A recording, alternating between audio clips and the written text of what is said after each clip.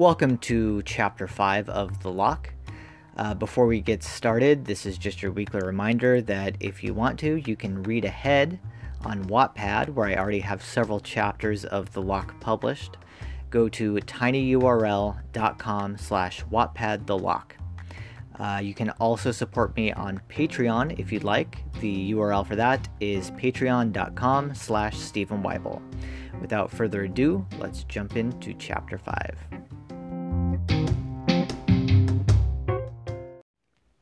Chapter 5. The Bait. They had stopped about 3/4 of the way up the mountain. At first, Lena thought it was just for a rest, but the bald man pointed to a cave a couple yards away. "I think that's it," he said. Stringbean, as Lena had nicknamed the man with the stringy hair, squinted his eyes in the direction of the caves and raised a skeptical eyebrow. "Are you sure?" "I'm fairly certain." "You must be positive." Baldy squinted at the caves, scrunching his brows and taking a long, hard look. "That's it," he said. "I'm sure of it." Stringbean scowled. "You'd better be." He reached into his knapsack and produced a small length of rope. "Get on the ground," he told Lena. Her eyes widened. "What? Why do you—" "Do it!" he shouted, raising his arm as if to strike her. She glared at him. Her mind did a quick calculation. Could she retrieve the keychain from her pocket and plunge it into his neck quickly enough to escape? Probably not with Baldy there. She might be able to take out Stringbean, but Baldy would be on her immediately. Begrudgingly, she obeyed, kneeling on the ground. Stringbean pushed her down, scraping her chin against the ground. "Ouch! Watch it, you dick!" He ignored her.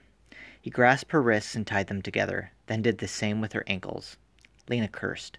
She wouldn't be able to run away with her legs tied up. "Grab her," Stringbean ordered Baldy. Stringbean grabbed her legs, and Baldy wrapped his arms around her torso. They lifted her up and headed for the cave. "What are you doing to me?" Lena demanded. She writhed back and forth, struggling against her captor's grips, but to no avail. They ignored her, marching toward the cave, determined. When they reached the mouth of the cave, Stringbean stopped. "Let's leave her here," he said. "Are you sure?" Baldy asked. "Why not place her a little further in so we don't have to, see it?" Stringbean hesitated. "That's not a bad point," he said. "We'll run in when we hear the screams." Lena didn't understand what that meant, but it certainly didn't sound good. The men carried her in the cave. It curved to the left, and as soon as they'd gone far enough that the light from the entrance was no longer visible, they dropped her onto her back. Stringbean bent down until he was face to face with Lena. "Stay here," he hissed through gritted teeth. "Don't move a muscle. If you try to escape, we'll slit your throat." With that, he turned around and walked out, Baldy on his heels. As soon as they left, she struggled to sit up on her knees. Her mind raced. Why had she been thrown into this cave with her wrists and ankles bound together? It seemed like she was being used as bait for something. But what? A dragon? After everything she'd just been through, it didn't seem like such a wild idea. Whatever it was, she knew she had to get away before it took the bait. Could the keychain cut through the rope? Maybe. Unfortunately, her wrists were bound in front of her, and the keychain was in her back pocket. She reached around and was just barely able to slip her finger into her back pocket and pull out the keychain. She held it, pointing the sharp points inward toward the rope around her wrists. The sides weren't sharp, but she found that if she poked the tip through the rope, she could unfurl the strands. After a few minutes of this, the ropes fell off her wrists. From there, she was able to simply untie the binds around her ankles. Now what? She couldn't just run out of the cave. Stringbean and Baldy were presumably waiting out there, and would probably tackle her as soon as she ran past them. Then again, maybe there was an opportunity to take them by surprise. Stringbean had said, "We'll run in when we hear the screams." If she started screaming, they'd run in, but their eyes would take a minute to adjust to the darkness. She'd have a leg up, and she could use her keychain to attack them and escape. It wasn't the best plan in the world, but so far it was her best shot at escaping. And besides, she didn't want to be here when whatever was slumbering in the depths of the cave decided it was ready for a snack. She cleared her throat. "Ah!" she screamed. As soon as she heard herself, she realized she needed to do better, or the two men would never believe she was being attacked. "Ah! "Help!" she cried. Better. She let out one last, high-pitched, blood-curdling scream, and she knew she'd struck gold. She crouched, doing her best to blend into the shadows, and waited. The two men came running into the cave.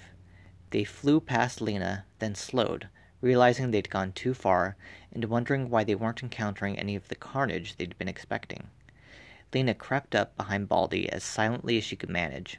She held her keychain up to his neck, and then plunged the sharp cat ears into his flesh.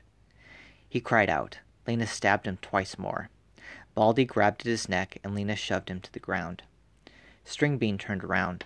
There was a look of surprise on his face, but he reacted far quicker than Lena was expecting. She realized he was holding a large axe, one he had to hold with both hands. He raised it above his head and brought it down, but Lena had already dodged out of the way. The sound of the blade striking the stone ground reverberated throughout the cave. Before he could raise his axe again, Lena leapt forward and plunged her keychain into the back of Stringbean's neck. He dropped the axe and instinctively brought his hands to the wound. Lena struck again, bringing the points of the keychain down on his hands. He cried out in pain, and Lena kicked him in the back, bringing him to his knees. She darted past her wounded foes and sped out of the cave as fast as her legs would carry her. She found 2 knapsacks outside that the 2 men had left behind. She picked them up and strung them over her shoulders. Before she could take off again, she heard the men inside the cave begin to scream, accompanied by the snarling of something completely inhuman. She'd never heard someone die before. The shrill screams made her blood run cold. She suppressed the urge to vomit. She turned around and began to head back down the mountain.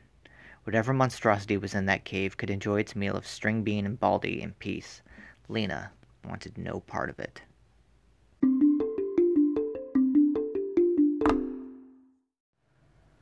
That concludes Chapter 5 of The Lock.